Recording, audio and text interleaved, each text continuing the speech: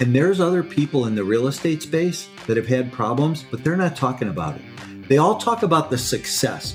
Hey, it's like this, Taylor. I wrote this book, Exit Plan, right? And I wrote it because I had spent hundreds of thousands of dollars on coaching and training and books and tapes over the years. I'd go to these seminars, people that teach you how to find a deal, how to get in a deal, how to run a deal. And I always walked away going, man, we're missing something. Nobody teaches you how to get out. Nobody teaches you when to get out, how to maximize your profit. What's going on, guys? This is the Passive Wealth Strategy Show, the show that will help you escape the Wall Street casino and build wealth on Main Street by investing in real estate. Today, our guest is Mike Morawski from mycoreintentions.com. And this episode is, in my opinion, this is really about learning from the past, learning from the real estate investing past, learning from the economic past, and learning from the past, the history of investors who started well before us. And Mike tells us about his story, getting started in real estate with over 30 years in real estate, how he built up his company, and then the Great Recession hit and things took a turn. And then he brings us forward to today. And I just encourage you in this interview to keep an open mind. Mike's going to tell you about what happened in his investing career with the Great Recession. And I think there's so much to be learned here, both from how he reacted to the situation and also how we can relate to that economically today and as real estate investors today, where the market stands. So there's a lot to be learned. Just stick with us. I think you're going to pick up a lot, especially if you're in the real estate investing space. I'm your host, Taylor Loht. I'm a real estate investor. I help busy people passively invest in commercial real estate. If you're interested in learning more and applying to join our Passive Investor Club for access to passive commercial real estate investment opportunities, go to investwithtaylor.com. Again, investwithtaylor.com. If you're an Apple Podcast user and you enjoy the show, please take a moment, leave us a rating and review on Apple Podcasts. 5 stars if you don't mind. I appreciate that so much. That helps other people learn about the show because that helps us rank higher in the Apple Podcast ecosystem. And I'm always honest with you guys. That gives me a nice little warm and fuzzy feeling because I get to see that you're engaging with the content and you're escaping the Wall Street casino along with us. No matter what podcast app you use, if you haven't done so yet, look up the show, hit the subscribe button. That way you'll get every new episode every Monday, Tuesday, and Thursday. That's when we're here. That's when we're doing it, escaping the Wall Street casino Monday, Tuesday, and Thursday. Once again, our guest is Mike Morawski from mycoreintentions.com. And I see this as an opportunity to learn from the past and better understand where we are today. And I encourage you to stick with us through this interview. I think there's so much for all of us to learn who are real estate investors. So without any further ado, here we go. Mike, thank you for joining us today. Hey, you're welcome, Taylor. I appreciate you having me on. I'm very honored. Thank you. Well, it's been great talking with you so far. And, I'm a little kind of blown away by your story, really. And for our listeners out there who don't know about your background, can you tell us about it? So I've been in real estate for 30 years. I, kind of started to tell you that part of it. And my background started, I was in the construction business and I had built a very successful residential commercial construction company in the northwest suburbs of Chicago. The problem was I was still involved in the business. I was banging nails. I was sales. I was taking care of the bookkeeping. I was scheduling. And my life, I woke up one morning and looked at my wife at the time I was married and said, I can't do this anymore. I'm burnt out. And I had somebody knocking on my door saying they wanted to buy my company and they were expanding theirs. And I went to him and he bought my company and all my accounts, all my equipment, and I took a year off. And during that year, my wife and I house hacked a couple of 2 flats. And now, Taylor, this is long before house hacking was sexy, right? Now it's now it's the chic thing to do. Everybody does it. But I was house hacking and I can remember her screaming at me because of nails on the floor, and now I think it's just kind of a way of life, right? And so I had house hacked a couple houses, and during that time I met a real estate agent, and I had seen Jim Rohn years ago speak at a couple of events, and, longtime motivational speaker, really knowledgeable. And I remember him saying, success leaves clues. If you follow successful people, you'll learn, cut the learning curve, maybe give yourself an edge. And so I went to Todd and I said, hey, listen, I'm thinking about going in the real estate business. He said, Mike, I think you'd be great at it. He said, I think you have people skills and know how to build relationships. And I really believe that you'll be good at it. I said, okay. So I said, hey, could I come and shadow you and your team? And he said, no. I was a little surprised, but he goes, I'm going to do one better for you. He said, I'm going to make you a cassette tape. Now, I'll date myself a little bit because I don't think you can find anything to make a cassette tape on today. So he made me this cassette tape. And Taylor, I listened to that thing over and over and over again. I actually wore it out. But the fundamentals he taught me, the simple techniques I did every single day. I went to work every day and did those same things over and over. I mastered the repetitious boredom of them. And I sold 78 houses my first 9 months in the real estate business. I was RE/MAX Rookie of the Year that year. I went on to build a team selling 125 listings a year. So I knew what needed to be done in order to do that. 2005 rolled around and I didn't know what was happening, where the market was going, but I knew something was changing and I wasn't exactly sure what that was or what it was going to be. So I had always wanted to go in the apartment business because when I was in the construction business, I did a lot of work for a couple of syndicators in the Chicago market. Maybe you know them, Inland Real Estate. They're probably the largest REIT in the world today, 80 different countries and every asset class. They started out with one 4-unit multifamily building here in Chicago. Sam Zell's company, Equity Office. I did a lot of work for those companies and I understood this, that you could raise private equity, marry it with a great real estate deal, stay in the middle, and as long as everything went well, everybody made money. 2005, I syndicated my first deal. I said, man, this is great. I went on, I raised $18 million in 30 months. I bought $60 million worth of real estate. It was about 4,000 apartments in 5 states. And built a vertically integrated property management company. We managed 7,500 units, built about $100 million company. Want me to keep going or you want to unpack any of that or? Well, I'm sure we're going to get into this as we go along, but this sounds like it could be a story from the past couple of years, right? Yeah. We're talking more than 15, 16 years ago. And, we're going to keep moving along in the story here, but I just want to make that comment that this sounds like you could be a guy doing this today. Yeah, right. Absolutely. You could be doing it today. And the caution in the wind for people is don't grow too fast. I grew really fast in a really short period of time.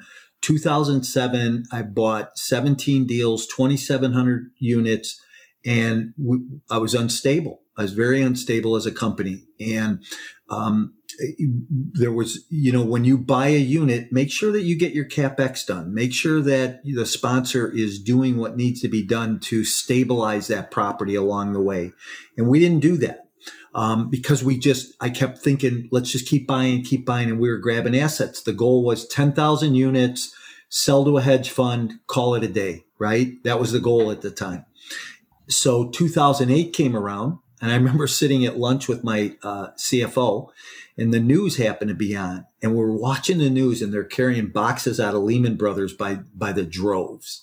I mean, not one or two people, but dozens of people are walking out carrying their personal belongings. And I look across at the table at my CFO and I said, we're screwed, aren't we? He goes, yeah, we're in big trouble. And I wasn't sure at that point, but over the next 18 months, the markets deteriorated. My business continued to slide off the rails. And I had companies that were very unstable. So I had some companies that were very profitable, some that weren't. And here was my thought process along the way. Okay, so we're in a recession. Recessions last 17 or 18 months. There's a 10, 12% correction in the marketplace. This thing will be over before we know it, right? We'll weather the storm. We'll get through it.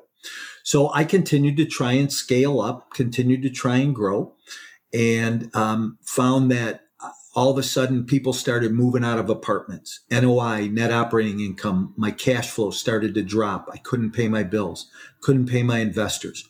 So I thought if I took money from profitable companies and moved them to non-profitable companies, that would stabilize my company. And now, Taylor, as the kind of guy, I didn't want to go to my investors and say, hey, we have a problem. We made a mistake. We need a capital call. Matter of fact, I took the provision out of my documents for a capital call because the markets were so hot that, and this is another classic business mistake I made. I told my attorney, I said, take that provision out. We're not going to need it because the markets are so hot. This thing's going to continue to scale. We're not going to ever have to do a capital call. Wow. Bad business mistake. So I couldn't go to my investors. And then I didn't want to go to my investors and say, hey, this market's kicking our butt. And, what do we do? Well, I started moving money back and forth between companies, and my outside counsel, my outside legal counsel, and my attorney or my accountant both said, hey, you can move money back and forth. It's okay. Just leave a paper trail and put it back when the markets come back. No problem. Well, that's fine. That's not illegal. But what's illegal is I didn't tell my investors. So because I didn't tell my investors, I broke the law. Breaking the law, I wound up being charged on wire fraud and mail fraud charges and sentenced to 10 years in federal prison. Wow. And I really appreciate you, bringing this experience to us. And we're going to get into lessons that, you learned from that. And, we're going to talk about like when you got out and everything. And, I can feel, I want to put myself in the listener's shoes. I think some listeners are going to be tempted to disengage at that point. And, I think for understandable reasons, right? We can all understand stigma, and maybe we have some of those predispositions ourselves, but I encourage people to stay engaged because there's so many lessons I think that you might have from that experience. And like I said, what you were doing back in the day echoes a lot of what's happening today in the real estate market. And yeah, conditions are different, right? It's, but how different are they, and, what's happening out there? So we're going to keep cranking along here. But, I appreciate you bringing that to us. Now, what happened, and, when did you get out? Yeah. So great question. And let me unpack this real quick. Sure. So I want your listeners to understand 5 things. I grew way too fast, very unstable. Take the time to buy a deal, stabilize it. Make sure if you're a passive investor, make sure the sponsorship team is looking at all the metrics. Make sure you're seeing what you need to see and it's getting stabilized. The second thing I did was I was undercapitalized. I didn't raise enough money. Okay. Should have overraised money, put some money in escrow, had it there for protection, and it wasn't there. The third thing is that I was over leveraged, right? I was 15% loan to value on $60 million worth of real estate. Taylor, I told you before the show, I don't know who was worse, me for taking the money or the banks for giving it to me, because at that time they were throwing money at us. The fourth thing was I didn't pay attention to details. I saw things from my peripheral vision, but my blinders were so tight that I just kept plowing along thinking we were going to get through it, that the storm would cease. And then the fifth thing was I didn't listen to people around me who loved and cared about me, and I didn't pay attention to what they said. So those are 5 really critical things in life, in our journey, in our business that we need to pay attention to, people need to pay attention to. So I think I mentioned to you at the beginning of the show, I never, I got sentenced to a 10-year prison sentence, and people think, oh my God, what did he do? Well, I made a mistake. I just told you 5 of them, right? But I never flew private. I didn't have a boat. I didn't buy a big house. I drove a car with 286,000 miles on it. I tried to save my business and build a business because I knew what the end goal was, which was 10,000 units, sell to a hedge fund and call it a day, right? And that would have been the end goal, but it didn't happen that way. The market's crapped. And, sometimes we're a victim to the market. I'm talking to guys today that are saying, hey, look, we're going to start doing 50-50. We're going to raise 50% equity. We're going to do 50% debt. And we're only paying our equity investors 6 to 7%. They're not getting any equity in the deals because the money's not going to be there. So watch where you go in the next few months, right? I don't think that we're going to see a housing crisis like we saw before, but we're going to see some challenges and some shifts, and just watch the shift coming. So with that said, I go to prison, right? And so I didn't fly private. I didn't have a boat. I was the neighborhood baseball coach. I was the chaperone for school. I was home at night for dinner. My wife and I had a great marriage. We were best friends. I go from that to living in a 12 by 12 room with 3 men I don't know, don't like, have 3 green outfits and 5 pairs of cardboard underpants, wondering what the hell happened to my life. And I'm in prison about 17 days, just wondering, what am I going to do? How am I going to get through this? I don't know how to get through today, much less 10 years of this. And then my wife decided she was going to divorce me, and it wrecked me. It was over. I mean, the joke in prison was take his shoelaces because we're afraid he's going to hang himself. And it was no joke. I was in a pretty rough spot. I'd gone from running marathons and being in great shape to being 35 pounds overweight and hating myself. So I'm in prison about 6 weeks, and I walk into gym one day, and this guy walks up to me and he goes, "Hey," he goes, "get over it." He goes, "Don't let these people beat you. All they want to do is take from you everything you've ever known. They can take your business, your real estate, your money. They can destroy your family, but what they can't take is who you are." Now we all have turning points in our life, Taylor. We all have these defining moments that say, "Hey, pay attention. Look at what's going on."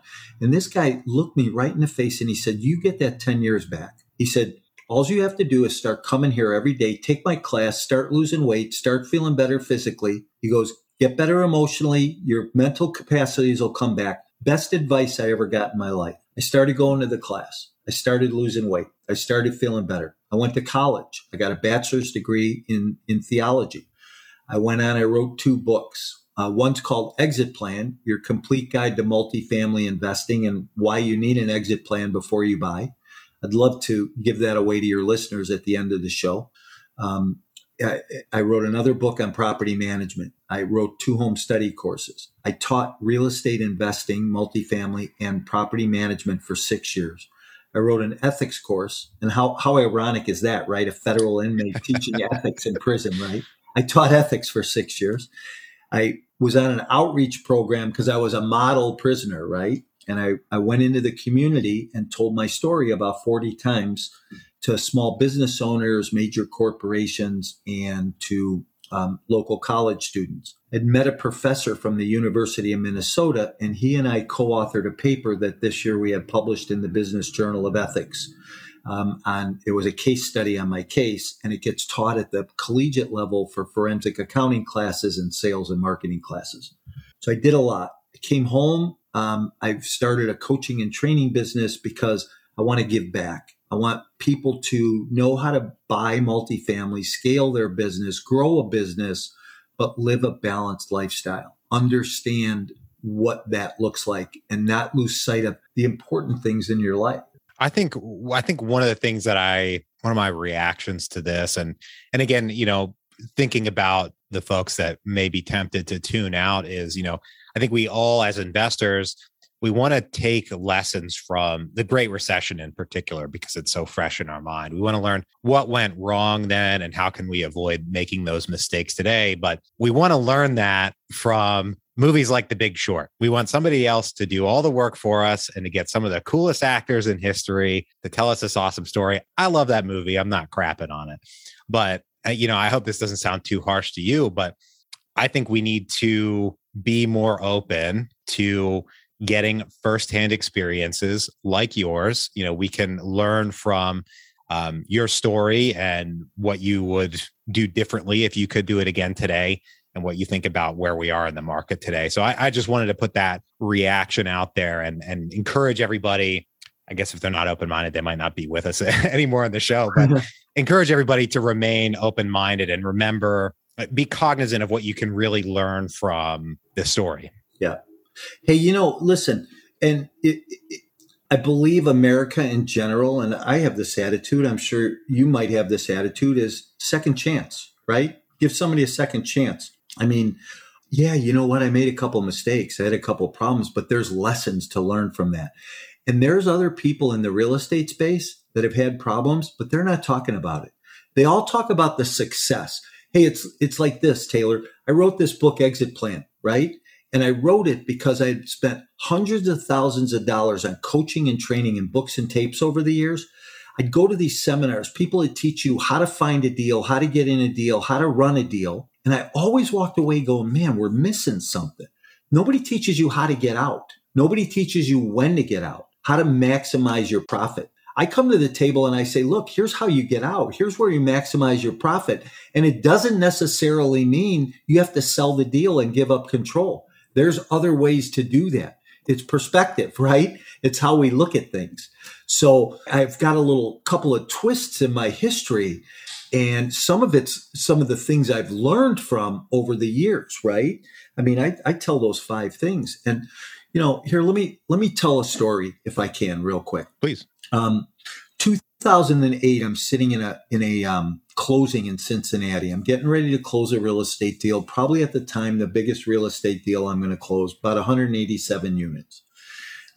This closing was at 12 o'clock. I'm sitting in the closing office, and I can't get a hold of anybody in my office. Nobody's returning my call. I'm waiting for $500,000 to come from my office. 10 to 5, I finally get my partner on the phone, and here's what he says. I don't know how to tell you this. Now, what do you think went through my mind at that point? I'm waiting for 500 grand, and he doesn't know how to tell me what. We don't have it. Right. We don't have it. I took the money from the escrow account and I put it in the business operating account because I needed the money. And what do I say? I told you when we went into business 3 years ago that you never take money from an escrow account. I know. I thought I could have had the money back. I said, okay. I said, listen, I'll be back in the morning. I said, I'm going to dry close this thing, which means I sign all the paperwork. Just don't fund it. I get the seller to agree. I'll have it funded by Tuesday, or you take all my earnest money. And, I go back to the office. Long story short, I fund the deal on the next Tuesday. I'd raised some money over the weekend, gave away some equity. But here's what happened. On Friday night, I go out to dinner with my partner and his wife and my wife. Now, Taylor, I never talked to my wife about business ever. She worried about everything. I'd say, hey, I met a new investor. We raised some money. We closed another deal, but I never told her anything bad. So we're out to dinner. On the way home from dinner, she says, I don't trust him. I said, okay. So I think I'm going to be a good husband. And here's what I say. Don't worry, honey. I got this under control. I got your back. We're going to be safe, right? When really what I should have said, Taylor, and I want guys to take heed to this because I think our wives are a lot smarter than we are most of the time, is tell me more. What are you seeing that I'm missing? Okay. Because here again, I had those frickin' blinders on and I wasn't paying attention to the things going on around me. So the following Wednesday, I'm out to lunch with my attorney, my outside counsel. I had an inside counsel and an outside counsel. My outside counsel, and we're walking, and he and I had become really good friends over the years, and we're walking from lunch to the car in the parking lot. He puts his arm around me and he says, listen, I just want you to know, I don't know what's going on, but I don't like what I see with your partner. I think there's some things that you need to pay attention to. And what do I say? Hey, Bob, I got this. Don't worry about it. Taylor, I didn't have a shit. So I had nothing under control. And, my whole world was beginning to implode at that point, but I didn't pay attention, right? So, I say that we need to watch the things around us. We need to pay attention to what's happening in our life and listen to the people around us, because there's people around us that see things we don't see. Pay attention. So, wow. A lot of lessons in there. I think especially the observation about women, I think being more in tune with some of those things. Totally astute. I think it's very accurate. Right now, we're going to take a quick break for our sponsor. Have you ever wanted to invest in the private lending and debt side of real estate? You might find that going out and finding borrowers on your own is tough. When you find a borrower, you have the task of evaluating their plan all on your own. And the traditional way of lending private money highly concentrates your risk because you'll probably be funding the whole rehab loan on your own. That meant writing loan checks well into the hundreds of thousands of dollars, placing a lot of risk in individual borrowers and properties. Not to mention, there's a lot for you to know in terms of how to structure these loans so that you can help protect yourself and work with the borrower in your interests. Now, there's a new way to invest in the debt side of real estate that turns the private money lending space on its head. You can invest in a variety of debt instruments with this new platform with as little as $10 in each opportunity. You can diversify your investment across a wide variety of borrowers, geographies, and asset types. This new platform is called Ground Floor. They make it easy to invest in either your name or using your self-directed IRA. And if you don't already have a self-directed IRA, don't worry. They make it easy to get started and get one opened. Go to www.passivewealthstrategy.com/groundfloor to get started, or click the link in the show notes. See the Ground Floor site for full terms and details of what they offer. Once again, that's www.passivewealthstrategy.com/groundfloor, or click the link in the show notes. Back to the show. All right, Mike, I've got 3 questions I ask every guest on the show. Are you ready? Yeah. Great. First one, what is the best investment you ever made other than in your education? The first investment I ever made was the first investment I ever bought. It was a 4-unit multifamily building. I had just come from a 3-day seminar and learned some techniques, and I used those techniques. I went and did a creative finance deal, bought this building, gave the owner $1,000 down, asked him to hold the paper, be the bank on the rest of it for a 5-year period. I rented it, leased it, fixed it. That was the first deal I ever did in my life, and it was the best deal I ever did. Nice. And the first one usually kicks it all off.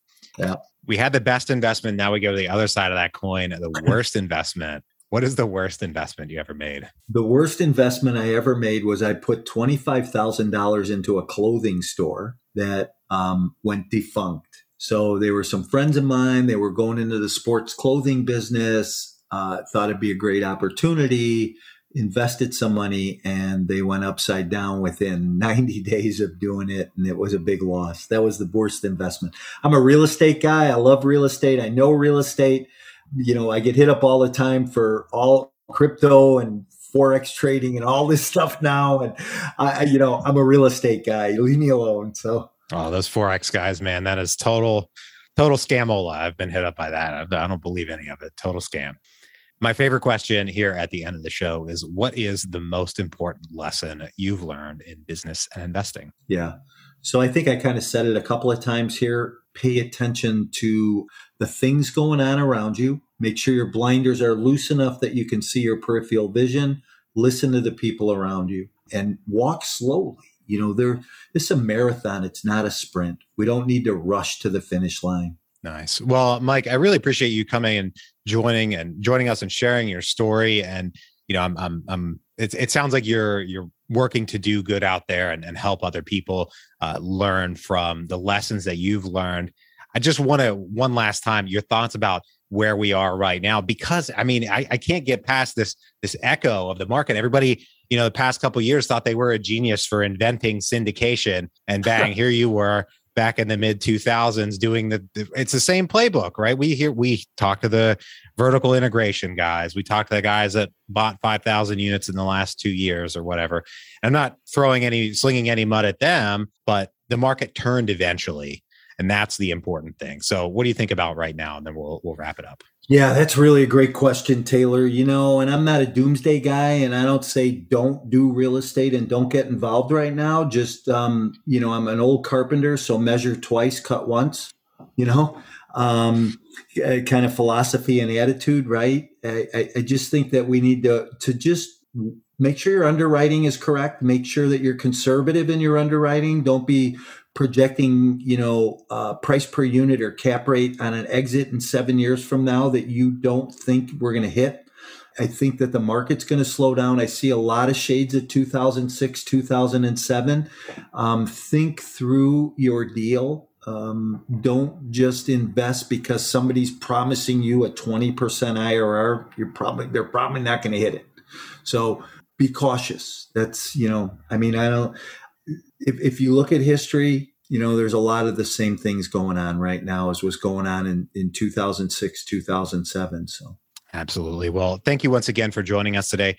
If folks want to reach out, if they want to get in touch with you, if they want to learn more about what you're up to or anything like that, where can they track you down? Yeah. So anywhere anybody hangs out on social media, I am. So, Instagram, LinkedIn, love those platforms, Twitter. So anywhere. And you can direct message me. I'm an open book. I love to share my story and network with people. Mike at mycoreintentions.com. And if anybody wants a copy of my book, they can go to my website and download it. It's mycoreintentions.com/exit plan. And, grab yourself a copy. I've had a lot of people say it's a great read. So. Nice. Well, thank you once again for joining us today. To everybody out there, thank you for tuning in. If you're enjoying the show, please leave us a rating and review on Apple Podcasts. I appreciate that so much. 5 stars if you don't mind. That helps other people learn about the show because that helps us rank higher in the Apple Podcast ecosystem. And I'm always honest with you guys. That gives me a nice little warm and fuzzy feeling because I get to see that you're engaging with the content and you're escaping the Wall Street casino along with us. If you know anyone who could use a little bit more passive wealth in their lives, please share the show with them and bring them into the tribe. Don't forget to subscribe. That way you'll catch us here every Monday, Tuesday, and Thursday. I hope you have a great rest of your day, and we'll talk to you on the next one. Bye-bye. Thanks, Terry.